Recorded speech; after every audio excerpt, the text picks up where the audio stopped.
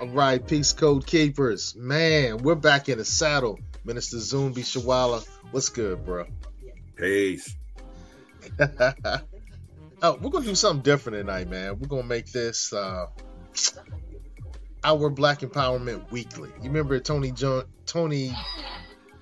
who was his name? Tony Brown's Journal? Tony Brown's Journal, yeah. Right. We'll do something weekly where we just kind of chat about what's happening in the news and how it relates to finance and how it relates to Black empowerment. Indeed. I like that cha-ching in the background, bro. that's my Android. So okay, all right, cha-ching. So this whole thing popped off for me when I was listening to Earn Your Leisure. All right. Okay. And so during Earn Your Leisure, they were just happening to talk about things that were in the news, in the ethos. Okay. And they talked about this conversation where billionaire Bill Ackman, this guy here, mentioned Dr. King, this guy here. Right. And said that Dr. King would not be a fan, would be opposed, would be anti, I can't think of the word I want to say, but he said that Dr. King would be opposed to DEI activities. And matter of fact, let me go ahead and quote him so I can do it justice. All right.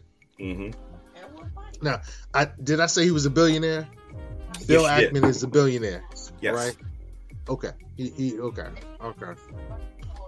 All right. So during a interview with Elon Musk, another billionaire, Ackman called the DEI movement an ideology that went against the tenets of Dr. King's 1963 I Have a Dream speech. Now, one of the things that I think is really important to note is that we've talked about how people are taking Dr. King's speech out of context frequently. All the time, people are taking it out of context. It's just, it's crazy. But Dr. King in 1963 gave the eloquent, extemporaneous speech that became the I Have a Dream speech. And then in 1967, he recanted that. And it's so interesting that these people who want to keep using Dr. King conveniently or maybe simply don't know that Dr. King was like, nah, let me take that back. We were overly simplistic. I didn't really understand the whole thing that we were dealing with. That Dr. King would take it back is interesting to me. But not just, evil supremacy, but we continue to promulgate the I Have a Dream speech after Dr. King took it back. And so it's kind of interesting. I'm not surprised, but first he connects it with the I Have a Dream speech. And then later, let's see. He says this. His dream speech is precisely about a world where people will be judged not by the color of their skin, but the content of their character. And when I came to learn about the DEI movement, which is an ideological movement, it's really the reverse of that. Ackman said during the conversation on Spaces. I think Dr. King would be very opposed to this sort of ideology, even though, diversity is a good thing, even though, of course, a culture where everyone feels comfortable and included is critically important. So that's the important piece for Bill Ackman. A culture where everyone feels comfortable and included is critically important. A culture where everyone feels comfortable and included. Who is this everyone he's talking about? Huh? All right. Well, let's put this in context. Okay. The same America who wants to celebrate King was the same America that hated King's guts and still hated King's guts. And let's put this in historical context and timeline. Okay. The only reason that white imperialism will celebrate King is because you didn't want to deal with what was behind door number 2, which was Malcolm and the nation. Okay. Let's just keep it a buck here. Before Malcolm came on the scene, if you was down with Dr. King and the NAACP and you was participating in the freedom rides and things of that nature, you was considered radical, a pinko, or a communist. Wait. A pinko? What is a pinko? Well, those were the terms that were used to label those who participated. Even the term bleeding heart liberal was used if you participated in the freedom rides or if you were quote unquote progressive, if you were participating in, racial politics of the 1950s, 1960s. Okay. So let's keep that in mind. When you go back and you look at Dr. King, when he gave that I Have a Dream speech, when you listen to it in its entirety and in context, it's really a reparations speech. When we come to Washington, we're coming to get that check. Now, he said that before the March on Washington, but I think that's a good preference because he did say, when we come to Washington, we're coming to get that check. Right. And the only reason that he went into the I Have a Dream part, one of his closest friends, Mahalia Jackson, yelled out, "Tell him about the dream, Martin." And that's when he went into the litany about what his dream, or what I should say, his vision of America was going to be. Now, we leave Washington, D.C., August 28th, 1963. Look at the last 5 years of King's life and how he evolved. When he began to understand the connection of economics to what his fight was, he became persona non grata. When Lyndon B. Johnson talked about the war on poverty, King saw that the Vietnam War was taking away resources from the war on poverty. So when he spoke out against the Vietnam War, even though Negro preachers was like, "Martin, don't do that shit." His own congregation kicked him out. I think we should be more aware of that. How do they say now? Sometimes it be your own folk. Right. Sometimes it be your own people. so when King spoke out against the Vietnam War, because as long as King dealt within the confines of American politics, he was a safe Negro. But when he started going global and he started connecting the dots about this, as John F. Kennedy called it, this Pax Americana. Even Eisenhower, before he stepped off the scene, says, "Be aware of the military-industrial complex." And so when King spoke out against that and began to understand the role of economics in this and wanted what he called a radical redistribution of wealth, he was persona non grata, okay, by the time we lost him in Memphis. Right. Okay, so we need to have a historical context as to what King was actually saying about wanting an America that was built on meritocracy, but he understood he was up against a system that never intended for there to be a level playing field. Because I think historically, you and I have both seen, when you level the playing field and you give African people a fair shot, what happens? Yeah, we rise to the occasion. We become the occasion. Right. So when you see that, look at what happened with Japan. Okay, you dropped 2 bombs, killed 100,000 people, but it within a 50-year period, because you leveled the playing field, it took Japan only that long, with the help of an American statistician, to become a global economic force. Now all of a sudden you want to change the rules. You're saying it's unfair. So what is it about leveling the playing field that white imperialism fears? I say it's a disease, and I coined it the fear of a black planet syndrome. Where anytime, and when I say black, I'm talking black, brown, red, and yellow. Anytime you level the playing field and it becomes a pure meritocracy, what is it about melanated folk to where we rise to the occasion now that we have a level playing field? Because really that's what King was advocating for, is a level playing field. And I think the statements made by the hedge fund billionaire are a bit disingenuous. A bit? Oh yeah. Bit? It's a bit disingenuous, because you think? What he's really asking for is bring back the good old days of white hegemony. Well, I think this is what we need to do in response to stuff like that. Okay.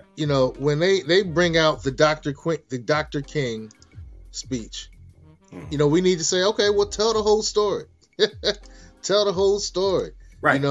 And that's Dr. where King said, a society. I have it too large. I need to bring it down just a little more. All right. Okay, so this is not working with me. The page is not okay. The page. Okay, let me let the whole thing shine. All right. Okay. A society that has done something special to the Negro for hundreds of years must now do something special for the Negro. So, in other words, Dr. King, that portion that you were talking about, reparations, Dr. King was saying that a society that has done something special to the Negro for hundreds of years now must do something for the Negro. That's something Dr. King, and that flies in the face of his "I Have a Dream" speech, because "I Have a Dream" speech says, "Hey, I see this in the future." Right? Because what King was doing is he was trying to play a morality game with a system and a people who have no conscience.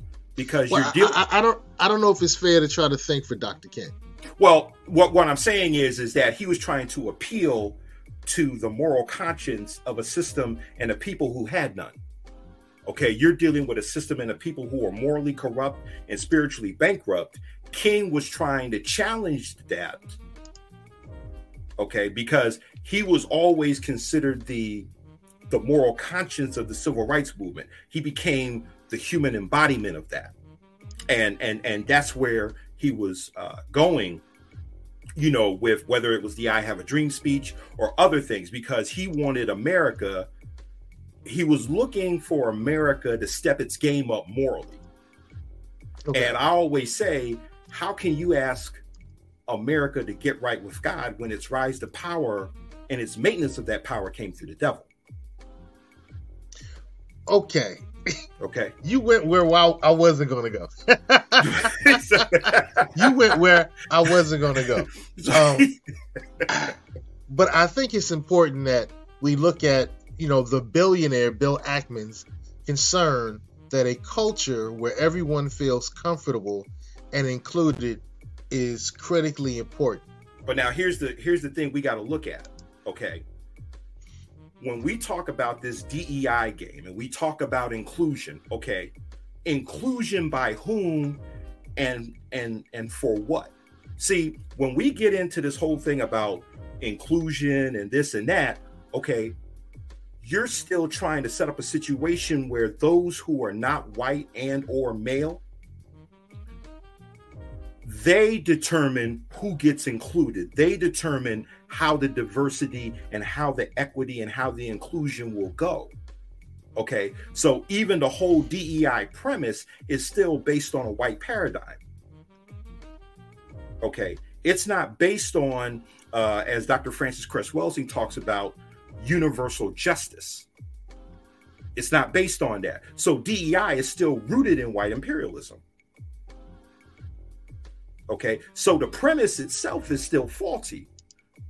And if you look at the language of what Ackman says, he says the DEI and everything else, like he says, will be included. But who's doing the inclusion is what you have to ask. Okay. That's intriguing. Now, one thing that I think is interesting is that Bill Ackman, the billionaire, comments are similar to sentiments expressed by other wealthy conservatives who evoke King's name in their thoughts about DEI. Vivek Ramaswamy, the Republican businessman who, I'm so glad, dropped out of the presidential race, says, I think, and he talks about DEI, I think it, talking about DEI, desecrates the legacy of our civil rights movement, desecrated the legacy of Martin Luther King, that right when we get closest to of having racial equality, to then obsess over systemic racism, then to obsess over white guilt and otherwise. Well, it sounds to me like he was trying to, win his seat. I think he was trying to get the nomination. So he spoke to his base. But it's intriguing that those who have developed a lot of resources are now saying we shouldn't focus as much on diversity, equity, and inclusion. And as I've thought about it, my friend, I wonder if we, capital W, capital E, should focus on inclusion, or should we focus on us? Well, let me put it this way. Should African people focus on liberation or better treatment on the plantation? That's the question. Okay. And in today's world, there's no middle ground with that. So do you want liberation or do you want better treatment on the plantation? And this was the whole Martin Malcolm dynamic that people, during their time was trying to figure out. Do we beg for inclusion or do we become maroons and we go and create our societies? Just like what was done in Jamaica, when you create those maroon societies, what was done in Brazil when we created the Quilombos, particularly Palmares. Okay. So that is still the age-old question. And we saw that get played out in the civil rights and the Black Power movement. What is it that African people want? Liberation or better treatment on the plantation? Because not everybody has the same end game. We even see that in the reparations movement. Well, the good brother Yamo says liberation. Okay. Liberation. And the reason I bring that up is because that was a question that Brother Coakley always posed to us. What do you want? Because he said he had to question people in the reparations movement. He says people in the reparations movement don't necessarily want liberation. Okay. So do you want to get free or just get paid? Well, if I'm paid, I can be free. Well, but what I'm saying is it's two different mentalities. Okay. It's two different mentalities because people who just want a check don't necessarily want to flip that check into real power. And really, this is really what the underlying article deals with. It's a power issue. It's what the Honorable Marcus Garvey says. Power is the only argument that satisfies man. Because when you have power, you don't have to worry about whether or not you got friends. Okay? And I think that's one of the concerns. I'm sorry to interrupt, brother, but I do think that's the major concern for me. Okay. So when I see so much of an emphasis on DEI, and I'm not opposed to it, I'm not an anti-DEIer, by any means. I do see that the anti-DEI crowd are very often anti-black. It's right? Well, the way I would put it is, okay. Here's my point. So if you could put a pin in just about you, I know what you were about to. Well, I don't know what you were about to say, but I know the direction you were about to go, and I think we need to go in that direction. But I do think that we focus so much on fighting the good fight for everybody that we don't focus enough on our situations. And just like when you're on the plane, the gorgeous stewardess is going to tell you, hey, save yourself first, and then you can save somebody else. Even if it's your child, put on your oxygen mask, and then put on the oxygen mask of the next Right. person, you know. So Yeah. we got to save ourselves first. And very often, I think we here in America, the melanated, you know, the indigenous, the original, the Right. black, the African American, the Moorish, you know, Mhm. whatever term you want to rock with, you know, the copper skin, you know, whatever term you want to rock with. Because I know some people set trip, and some people like myself are just not as concerned about identity as others. So I'm not demeaning them when I say set tripping, but they're set tripping. We have, in America's history, we've somehow made ourselves available to all other struggles. Mhm. And we haven't made ourselves as available to our empowerment. Well, here's what we got to look at historically. Okay. When we got dragged here as POWs, we were basically cut off and isolated from other parts of the world. So we basically had to take on this 800-pound gorilla by ourselves. Okay. And I think sometimes there's a cadre of us, because we have been cut off. You know, we just want to be accepted by anybody and everybody who would pay us any attention. Okay. Can't we all get along? Now, there's another group of us who basically realize, okay, as Richard Pryor said, when you go to court, it ain't justice, it's just us. All right. And that's when we had to take on this maroon mentality of what can we do for ourselves? Because ain't nobody coming to save us. Yeah, I'm glad you said ain't nobody coming to save us, because very often we want to throw on the capes and be the superheroes, I think, for other concerns. You know, when the war in Ukraine happened, it's a horrible thing, it's an evil thing. The thing that happened to the Ukrainian people was just horrible. Right. Does that take a front seat or a back seat to our agenda, our issues, and our concerns? Here's where I think we get it twisted. Okay.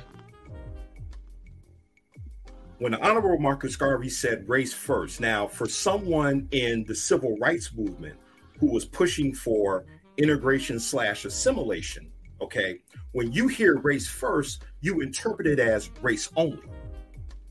And I think, or human race. Well, what I'm saying is when we said it, okay, when we say race first, when Kwame Ture stood up in Mississippi in 1967 and says we want black power, okay, those who were in the civil rights movement feared that we were saying race only. No, we were saying race first. There's a difference, okay? Look, I tell people this all the time. I don't care if Jesus Christ comes to your house first. He's not getting a plate before my child. And that's the mentality that we have to have if we are going to survive collectively moving into the 21st century and beyond. That might be an extreme example, bro. I think if I had a chance to serve Christ, you know, I might break his bread and then take care of my son, because I know that he's gonna take care of my son. You know what I'm saying? So that might just be a bad example. You Minister Zumbi Shawala, for you, I know you can do that. but the point that I'm trying to drive at is, you know, everybody says that charity begins at home. That's what everybody preaches.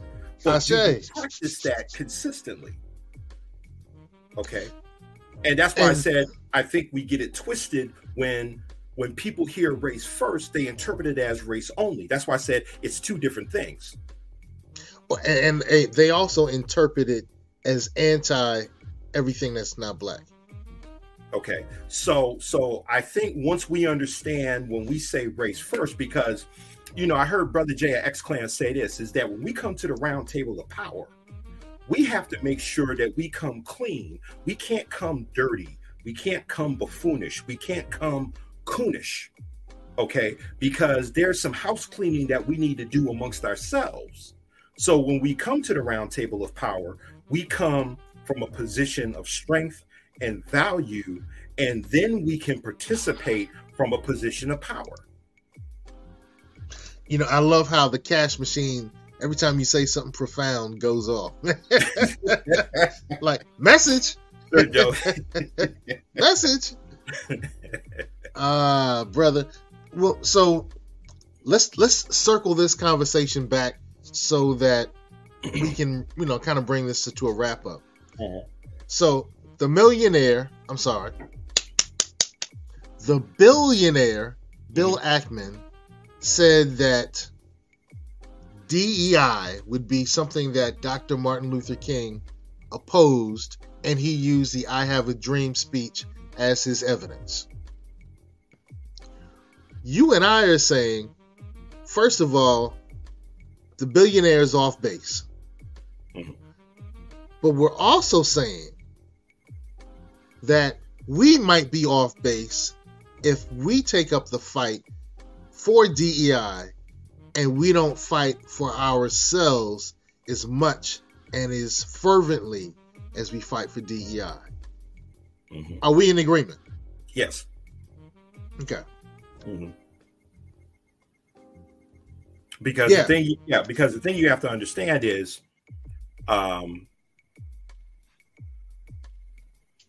what really has to happen, and that's why I said you and I have been on this planet long enough to understand that this world is ruled by one concept, and that is power. Okay. Do we have the ability to define our own reality and to ensure our collective biological survival? Okay. We have to ask ourselves that. Okay. And if not, then what do we need to do to ensure that we can protect ourselves against enemies, domestic and foreign? I'm talking about the African world community now. Okay.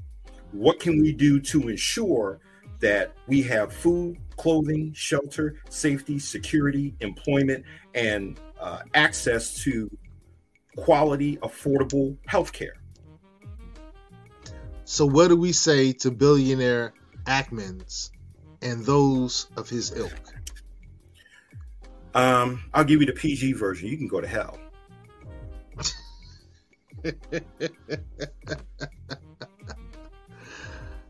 Okay. And how do we say that? Is that something that we say verbally, or do we say it with our behavior? It has to be behavior. Okay, because it has to be behavior. That's why I said it has to be behavior. In other words, I think Dr. Clark put it this way: the essential selfishness of our survival. Because, like I said, I'm so glad you say it has to be behavior. We've kind of developed a culture of commenting. I'm going to tell them off. I'm going to give them a piece of my mind. I'm going to, type in there and I'm going to get them straight. Right. I'm going to cancel them. But our behavior speaks so much stronger. Right. So with that being said, okay. If we're fighting for liberation, if we're fighting for our empowerment, right, our Black empowerment, then we need to find ways that billionaire Bill Ackman might recant his position. Well, I don't even think, whatever Ackman says to me is irrelevant. Okay. And the reason I say that is because let's take hip hop for an example. Okay. When the word came out from Timberland and other clothing companies who says, we didn't make our clothes for those people, what did we do? We went and created what? Walker Wear, Carl Kanai, Sean John, Fat Farm, No Limit Gear.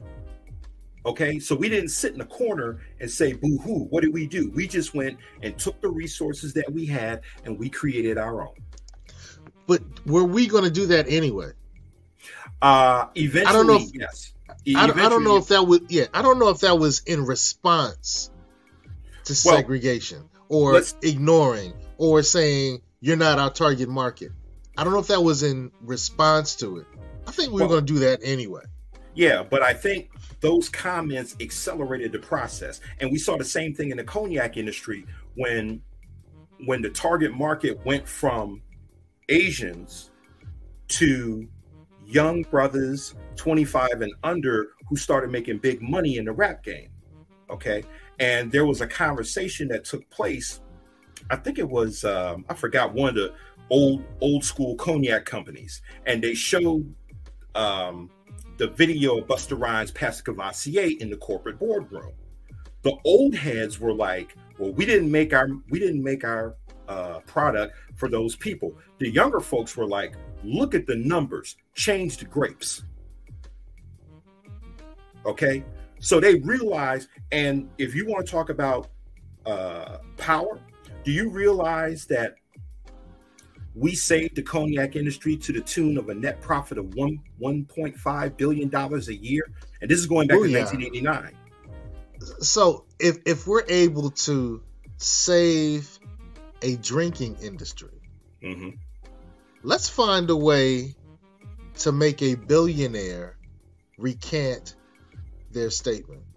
Let's find a way for either one of the major political parties to say, hey, we're going to focus now on you. Let's find a way to make sure the crime is reduced. If we can make cognac pop, if we can make Pastor Cavassier get real lit, we can light and we can ignite so many more other things. Then what I say is, then let's, as Dr. Claude Anderson says, take those resources, aggregate them, or as Honorable Elijah Muhammad would say, pool your resources to create your own economic power base. Okay. In the case of economics here. All right. My android's agreeing with me. All right. So, but I say, but the whole thing is, it's about creating your own power base. I was telling a young brother, I said, it's not enough for us to say, teach a man how to fish. We have to go one step further, teach a man how to create a fishing industry within his own village. Okay. And with that being said, brother, yes, I want to kind of bring this to a close. Okay. This is our Black Empowerment Weekly, and today we dealt with DEI and the lie that would be king.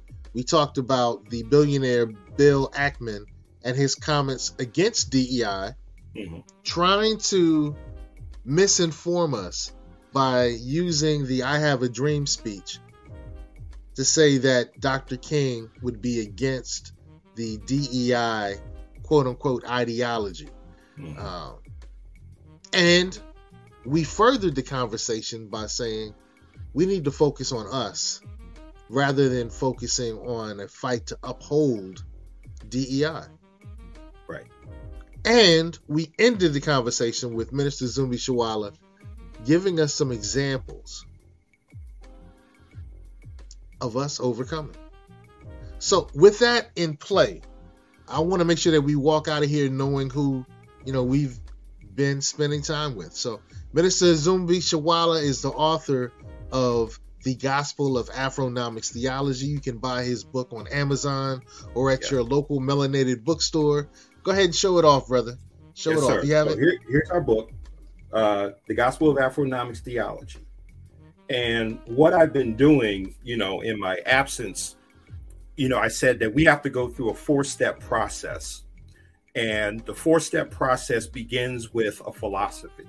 So we must go from philosophy to program to plan, and plan to process.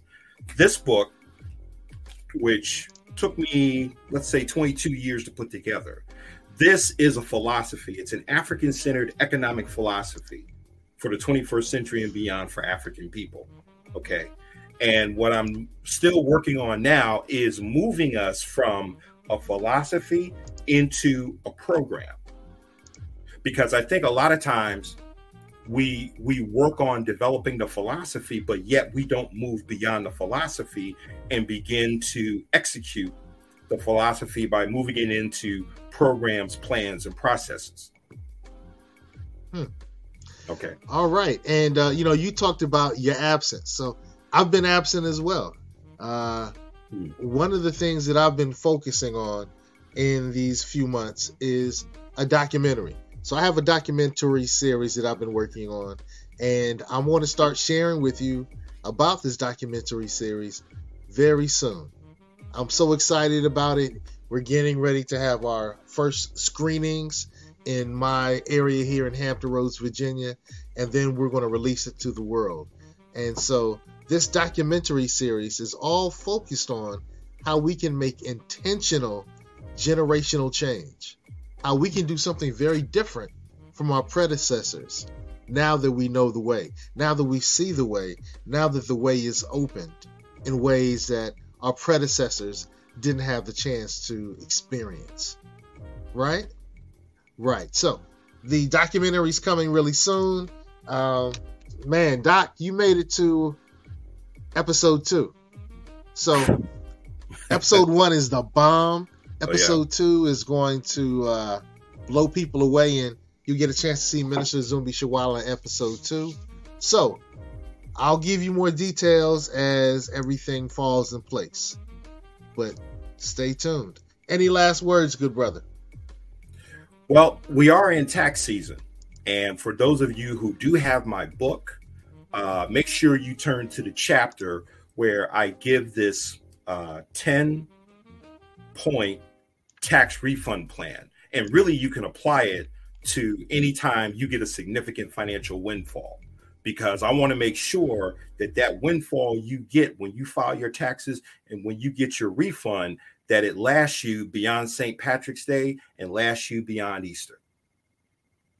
Because I made a prediction that the most money that will leave our community will leave between Black Friday and Easter.